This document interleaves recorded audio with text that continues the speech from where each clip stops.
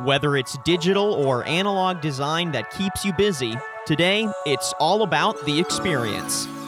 This is Experience by Design, a podcast exploring the latest trends and solutions, helping create the most intriguing experiences you can imagine and the ones you can't.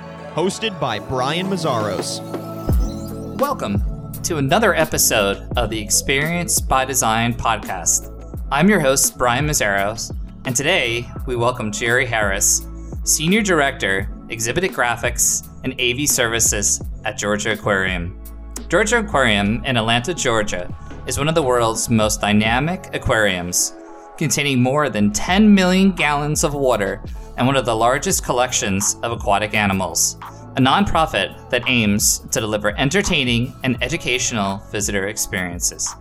Georgia Aquarium promotes the conservation and aquatic biodiversity through the world and is an accredited member of the Association of Zoos and Aquariums and the Alliance of Marine Mammal Parks and Aquariums. So I'd like to welcome to the show a good friend, Jerry Harris. Welcome. Hey, Brian. Thanks for having me, man. I appreciate it. Thanks for joining. No problem. Always a pleasure to catch up with you. Absolutely. Mm-hmm. So how's everything been? So if you could just talk a little bit about the aquarium and what your role is over there. So, Georgia Aquarium is approaching their 15th year anniversary. We opened in 2005, and it's been a roller coaster ride ever since. My experience before coming to the aquarium was all associated with multimedia, but when I found out they were going to be so technologically advanced, I decided maybe I should throw my hat in the ring and try to work with this company. And sure enough, I was hired on in 2005 and been here ever since. And so my role has evolved, of course, from 15 years ago. There was no such thing as 4K, but let alone 2K back then. So I remember those days. Exactly. So my department is the creative services team. So it evolved from just exhibits and graphics and audiovisual services to more of a creative services to extended departments. And so that encompasses our audiovisual department, who manages our integrations, installations, AV components throughout the facility. The video production team is obviously responsible for getting all the content prepared for whether it's an animal ID and identifications or on-site promos for whatever services that we're offering. And of course, that we do training videos as well. And then most recently with the video production team, we've had to develop virtual content, because of COVID-19. So that's been really big on our plate because, with not as many people coming to the aquarium, they're clamoring for more content, especially at home and those that are teaching from home. And then, of course, our exhibits and graphics department. They're responsible for, design concepts and the production of a host of graphical elements throughout the building, whether it's print or digital. So it's kind of the whole plethora of creative services that I tend to manage. So then what's it been like over the past couple of months? Because you mentioned streaming, and I've seen a lot of aquariums that have been really adopting that and been doing more. And so, what's it been like? What kind of the challenges have you guys had? Well, yeah, when we had to close our doors back in early spring, we had to pivot, and as a whole facility, we had to pivot and go, okay, so now the doors are closed. What are we going to do? How are we going to stay relevant? And the key was to go virtual. Whatever we could do virtual, whether it was educational tours, group tours, whatever the case may be, we were doing as much virtual content and building as much virtual content as possible. And it turns out that virtual content was something that people really wanted because you had, kids at home and parents are like, okay, so what am I going to do with these kids? I got to find some content for them or something for them to do because everybody had to stay at home. And so we were trying to stay as relevant as we could. And I got to give hats off to our PR team because they really did a great job from a social media aspect of getting the message out there about, what we're doing. We had puppies in the building at one time. We were videotaping puppies, walking around the aquarium. It was just such a cute thing. And that was spearheaded, of course, by our PR department. And so those things help us stay relevant. And then for my team immediate, we were working on educational videos, which come up with a name called Deep Sea Learning. And basically they were about 5 or 7 minute videos that just talked about, different habitats or different animals and things of that nature. And we try to keep it very, somewhat whimsical, somewhat tongue in cheek. And it worked out. It's worked out pretty well. And people still are going to the website to download that virtual content. So I was going to say that, do you see that as something that you're just going to continue to produce for, or do you see skewing away from that as the environment opens up a bit more? I think there will always be an element of virtual, as with Facebook and all the rest of the social media avenues. There's always content that's needed, and so even when we get back to 100% or to the point where some sense of normalcy, I see virtual still being a part of that. In terms of either from an educational aspect, because there may be people that are on the side of the world that still want to know, well, what is the habitat of a whale shark? What do they eat? Those types of things that may not be able to get here. So I see that, being a continuation even when we get back to some sort of normalcy. Do you think this is a good thing, and just that you've been able to broaden the audience for the aquarium so that more people have been finding out about you just because of how accessible? Oh yeah. I mean, nowadays it's all about how do you stay relevant, and for us it's relevancy for a purpose, not just be relevant to be relevant, not to just throw out any sort of, TikTok video just so people continue to give us, likes and things of that nature.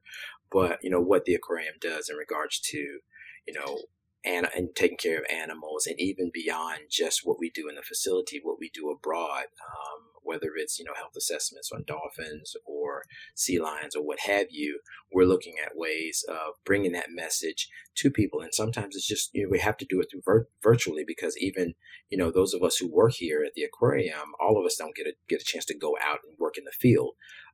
But being able to bring that experience, from a digital aspect, and then sharing it with the world virtually, yet again makes it relevant and it shows that we really do care about what we're doing here at the aquarium. So, do you think it's been good? I mean, I'm sure you've seen what others have been doing. I mean, do you think it's good just for in general of what all the aquariums have been doing during this time? It seems like they provided that education, zoos and museums and aquariums. I mean, I kind of applaud the effort that they've been putting forward and having things out there so that parents can entertain and still educate. Yeah, I mean, like I said, hats off to our team for recognizing, hey, we got to pivot, we got to do something.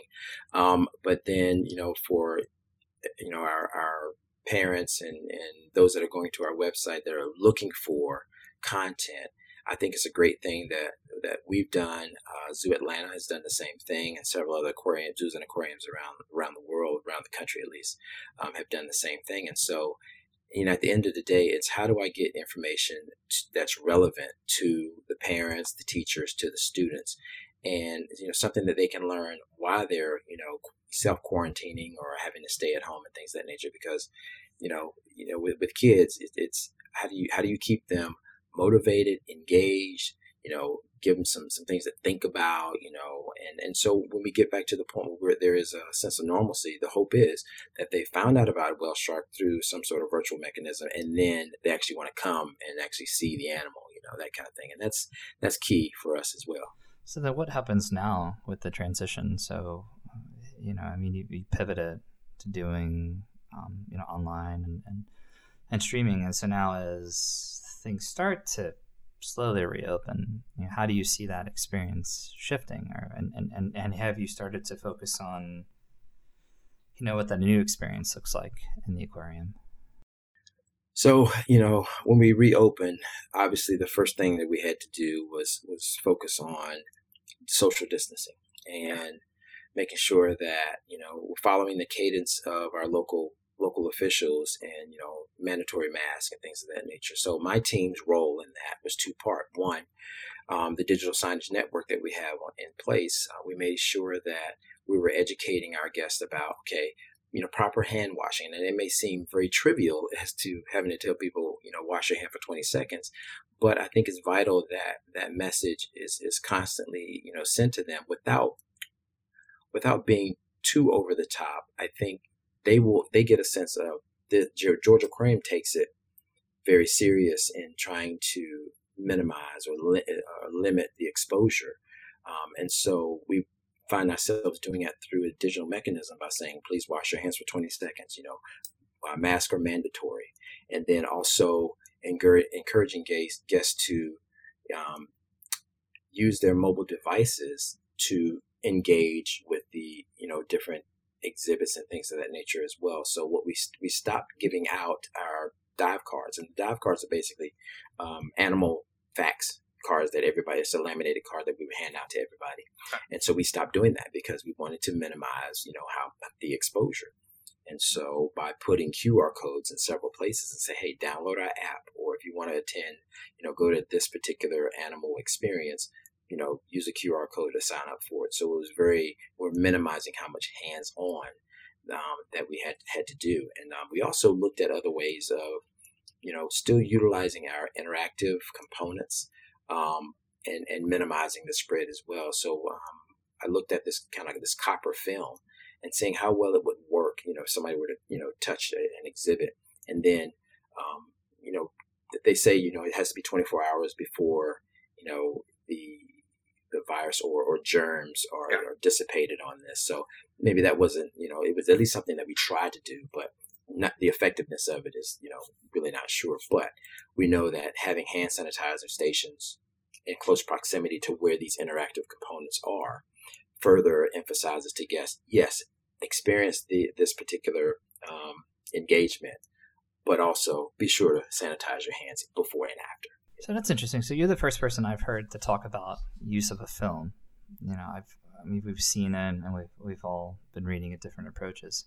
Has that helped in making people feel comfortable in touching something, or do you see the adverse effect? To be honest, I can't say that it has helped or hindered. To be honest, I know we put it on our those high touch areas.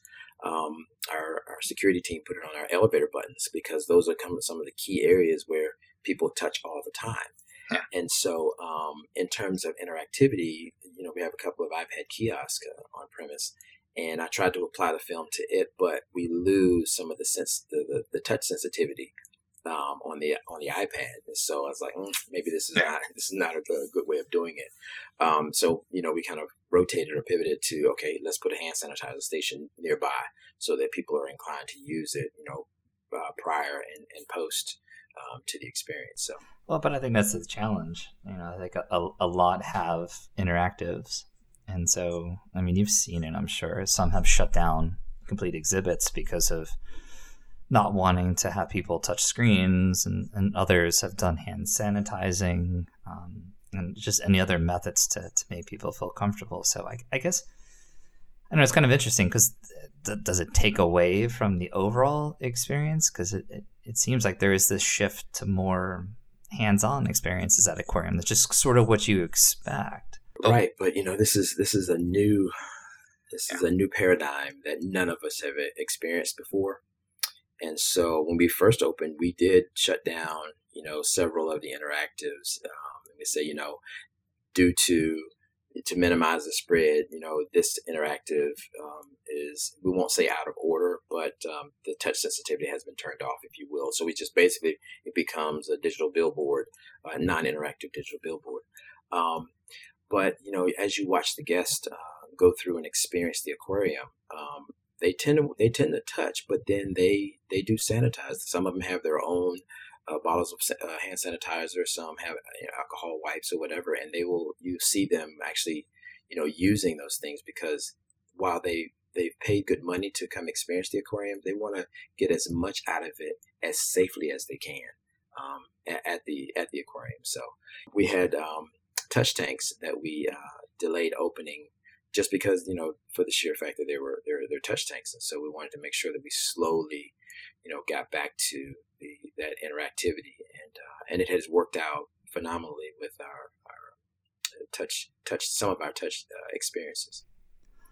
Yeah, because that's another question too, is, as it shifts from, digital to these other kinds of, physical interactions, like, I guess the question is like, what do you see happening when, we are to return, able to return back to normal. We can feel comfortable about touching, feel comfortable about interacting. How does that shape the experience? I mean, does it go back to normal? Are people more comfortable hands-on? Like, where do you see that happening? Like, how's that transition?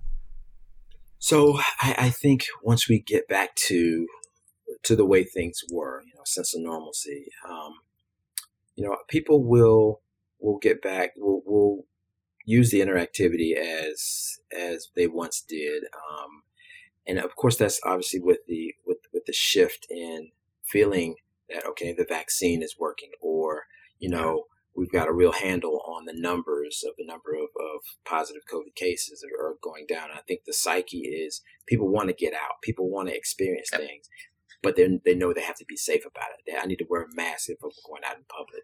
I need to either wear gloves or use hand sanitizer as often as you can, or wash my hands thoroughly as frequently as I can. And so I think we'll get back to it. And then for us here at the Aquarium, we're always looking for the next thing from a technological standpoint of how do we engage guests. NFC has been around, near field communication has been around for quite some time, but I think it still has its place even more so now, because if you set up beacons around the facility and you trigger people's devices as they walk in proximity to those beacons, now you expanding the experience a little bit more, say, did you know, or be sure to see this and that kind of thing. And that kind of gets them more engaged. And really, when people come to a facility like ours, it's just to get a break from the norm. It's to, how do I get a little bit of entertainment? How do I learn about animals that I probably would never get a chance to see, or, that maybe I saw when I was on a trip, when I was diving somewhere and they wanted to get, there's a connection to the aquatic world. How do we, invoke technology to play as a part of that, that kind of thing.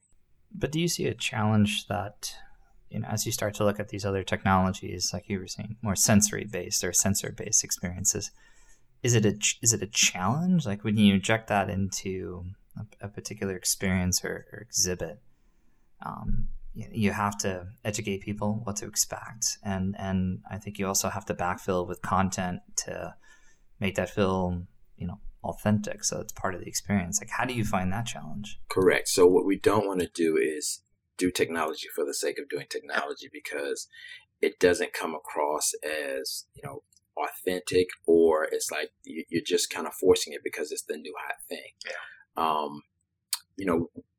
When we opened our first virtual experience here, we weren't 100% sure about how well it was going to work, because we're like, okay, so we have the real thing that you're coming to this facility to experience, yet we have a VR simulator that you can experience as well. And what it did was, it was the content that was the key, of course. And as you know, you and I have been in this business for a long time. Content is the key.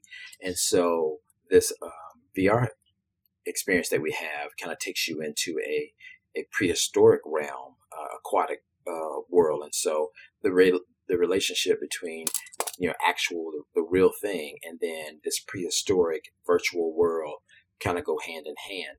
And so, like I said, we're always looking for ways to invoke technology and make it and do it for a purpose, and making it easy for your youngest participant to be involved with, as well as your oldest guests to be involved with, and making sure that they don't have to read a whole manual on how to, use an experience prior to using it. It should be pretty self-explanatory, and playing off of some of the things that they may have experienced before.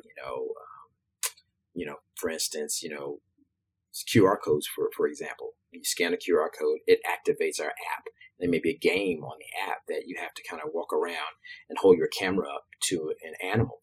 And then that animal will pop up on your camera and the information about that animal. So now you have some information about this animal. And so now that's a non-touch experience, but yet it enhances your experience.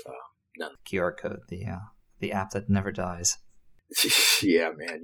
I thought it was a dead thing, even a couple of years ago. And then all of a sudden there's a resurgence of it, and it has its place, especially with the more the mobile devices make it a part of the base software, the better, because I can remember when there was a disconnect with the Apple products, you had to download an app to scan the QR code. Yeah, it wasn't part of the camera. It wasn't part of the camera. But when they did the update, it became a part of the camera. And then we literally saw a resurgence of people being able to use the QR codes because of that, I mean, it's nice now that you see the iPhone being able to do NFC, but I still think you have to take into consideration of the audience and are they aware of that, and then how to use it.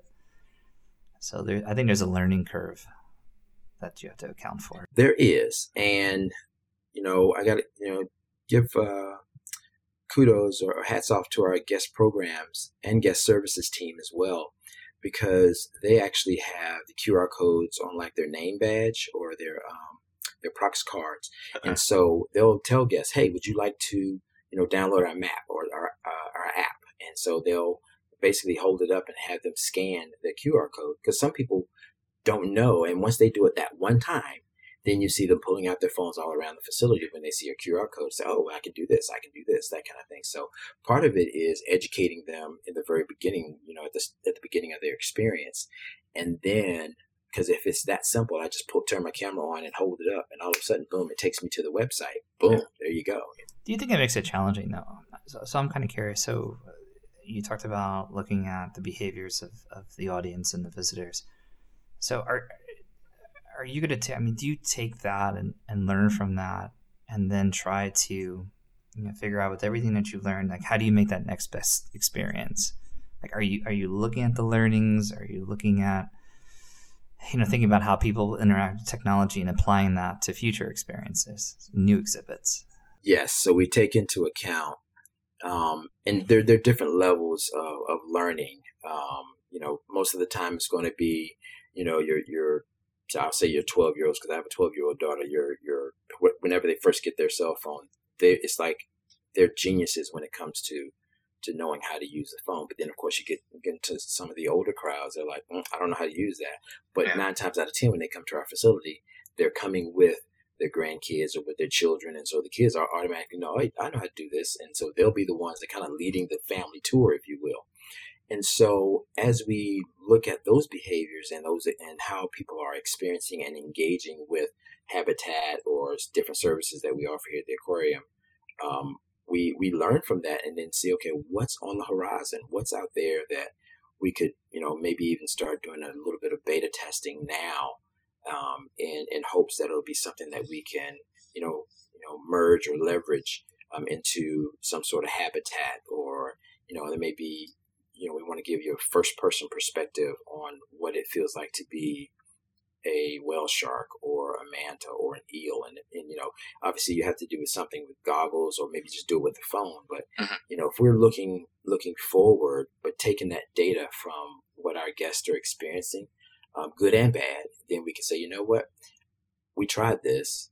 It didn't work because of X. But if we had done this, this, and this, then maybe it would have been much better for the greater good that experienced the aquarium. So yes, we are paying attention to what they're saying on all fronts, from customer service, from the transaction experience from the beginning before you even come to the aquarium. So we've taken all that into account and say, okay, you know what, this was a success. However, this wasn't. So hey, let's learn from this and move forward. And any way you can do it from a digital standpoint that resonates with as many of your guests as possible, I think you're headed in the right direction. Do you see a little bit of experimenting in the future right now? Just, things that maybe you've seen that you're going to try in the next couple of months? The immersion experiences that I'm, reading about on different forums and seeing happening. Of course, you have, space issues, or should I say, if you don't have the footprint to be able to do certain type of experiences, you may, you say, okay, that'd be great to do, but we don't have the space for it. Or if you're doing a 2, 5, 7, 10-year plan, say, okay, you know what, this technology is still raw right now, but I see how we could use this in the future. Let's put that into the planning, at least the forecasting of what's the next wow or the wow element to this animal habitat. And so if you kind of plan it in as you're doing those 2, 5, 7, 10-year planning, then you have the opportunity to use an immersive environment, so forth and so on. But it's all, really, how do you tell that story? And, you can tell it with a mobile device as a one-to-one experience, or you can tell it a one-to-many experience where a family experiences, this immersive environment. The key is when they walk into this facility, they learn something about an animal that they may not even know existed. And then two, are you encouraged to do something when you leave? Are you going to join a river cleanup group, or are you going to be mindful of the things you're pouring down the drain, because all waters lead back to the ocean?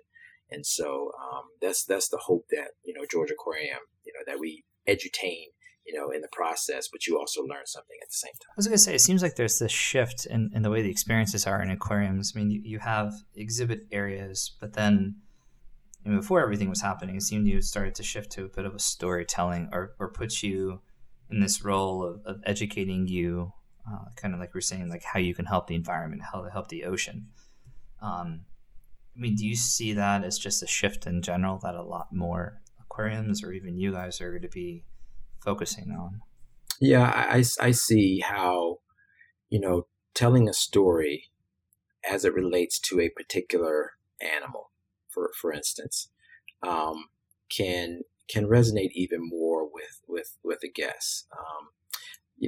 Part of what you experienced on what we call the dry side is you're looking into this window, into this environment that, okay, this animal thrives in this particular, ecosystem. And then, and this could be a freshwater ecosystem, but then when you go on the other side of the aquarium, it's a saltwater ecosystem. And so, how come a whale shark can't survive in a river, or how come a eel can't survive in the ocean?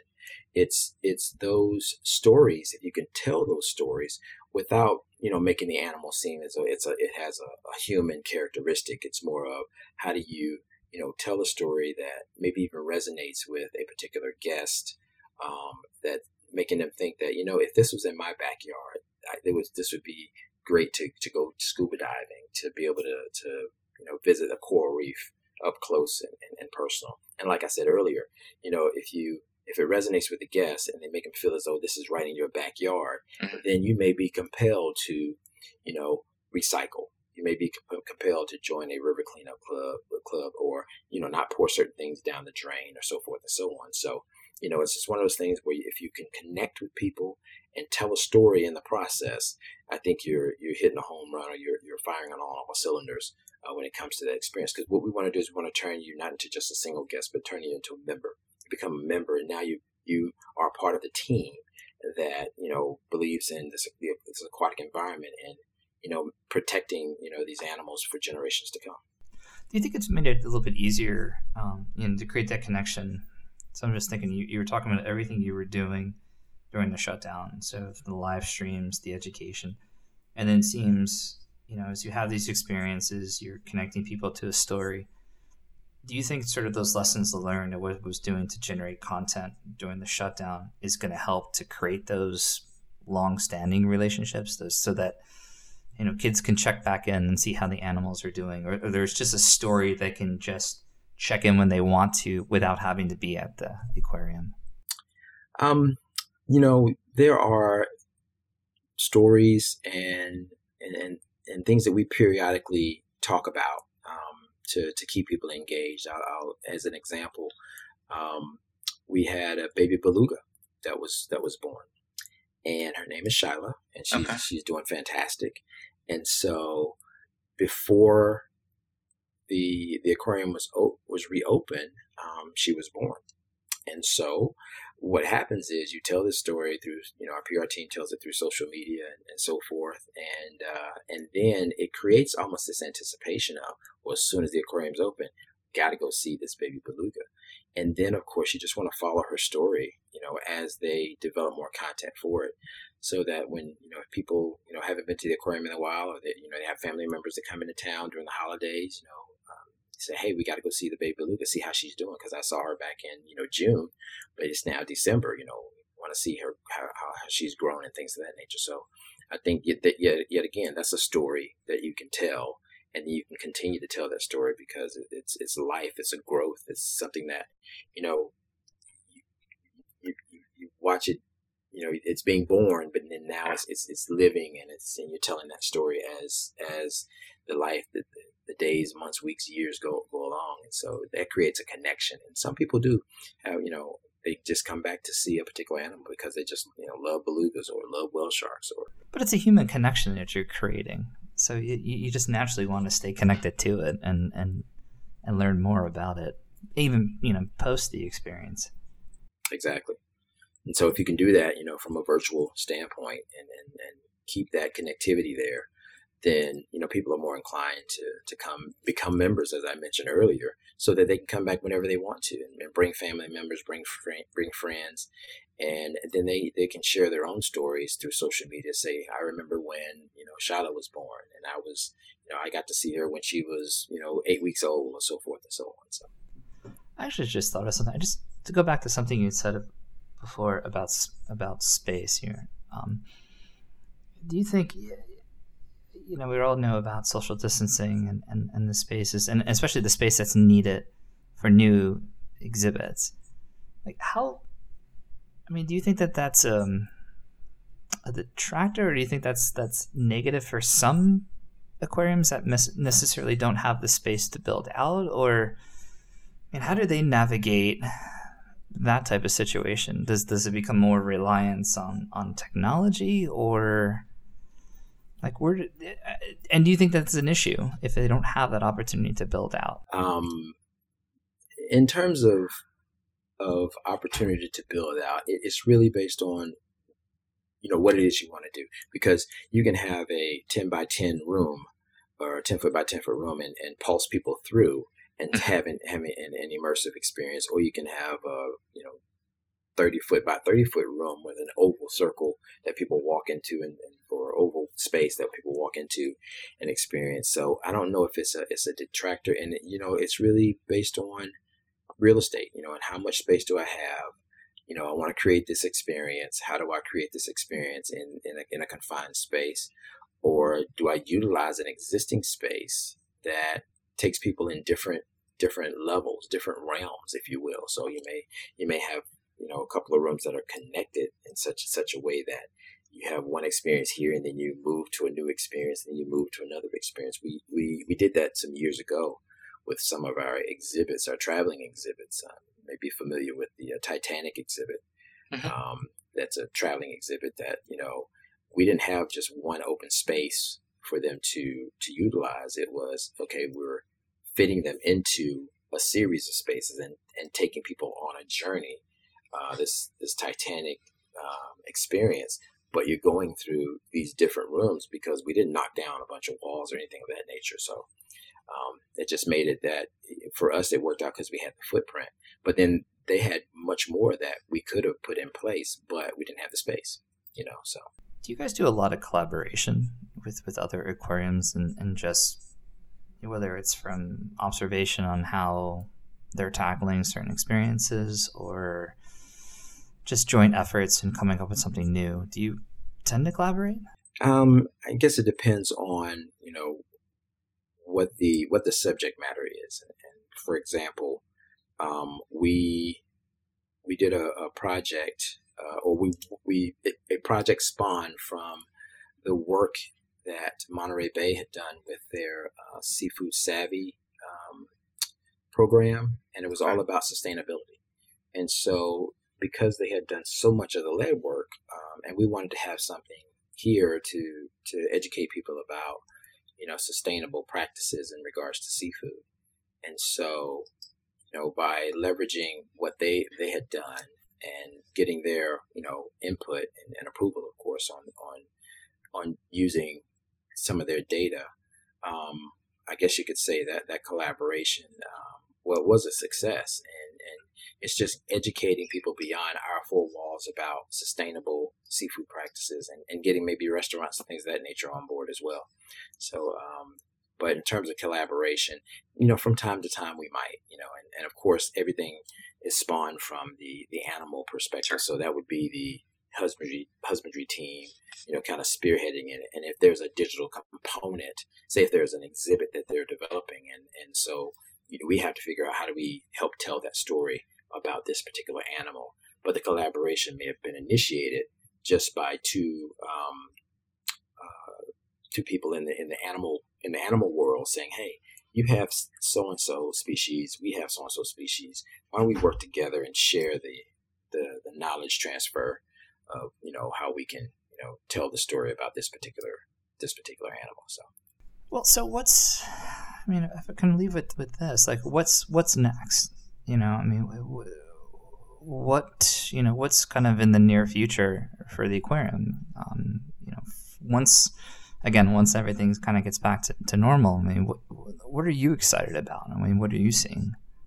Like I said before, I'm always looking at, those beta type projects that are being talked about, but, and some people, in some sort of think tank are working on new collaborative ways of experiencing environments such as this. And so, of course, VR is always evolving, always reaching new heights in terms of the content and the immersive experience. And so I'm just looking for ways to tell that story through a digital lens, if you will, about a particular species of animal. I'm not privy to what the animal species that are on the horizon in the 2, 5, or 7 year plan. But whatever it is, we're going to do our best to make sure that when we tell that story to the public from a digital aspect, that they, it really resonates with them, and we're able to create those experiences that are long-standing. Whenever you hear kids say, "Hey, I got to go back to the aquarium because I got to go see, so and so," that kind of thing. That's when you've done your due diligence in reaching the public, and especially if you can do it from a digital standpoint, because nowadays kids are all about digital. So if you can figure out a way to connect this very, very real experience with a digital component that enhances that experience, home run. Well, I was down there a couple of years ago, so I will say from a first-hand perspective, you guys do an amazing job in that aquarium. It is very well done. The stories and the exhibits are worth visiting. So it is one I highly recommend. Well, thank you, sir. We appreciate that. No, it's very true. So if you can let everyone know, how can they learn more about the aquarium, plan their visits, all the things that are out there? Yeah, real simply, go to georgiaaquarium.org and click on the experience, ticketing. If you're not from the Atlanta area, be sure to kind of explore where we are in proximity to other experiences in the city. And but yeah, go to georgiaaquarium.org, and we look forward to seeing you here. But right now, you need to wear your mask, so be sure you bring a mask when you come. But we look forward to having you. Awesome. Well, Jerry, thank you very much for taking the time to chat. Always a pleasure. No problem, Brian. It's a pleasure, man. Look forward to seeing you soon. Yeah, likewise. Well, again, thank you for listening to this episode of the Experience by Design podcast. As always, you can find me on Twitter and Instagram at OpenEyeGlobal, and join me again as we continue to have a conversation on different perspectives on experience design. Thanks for listening.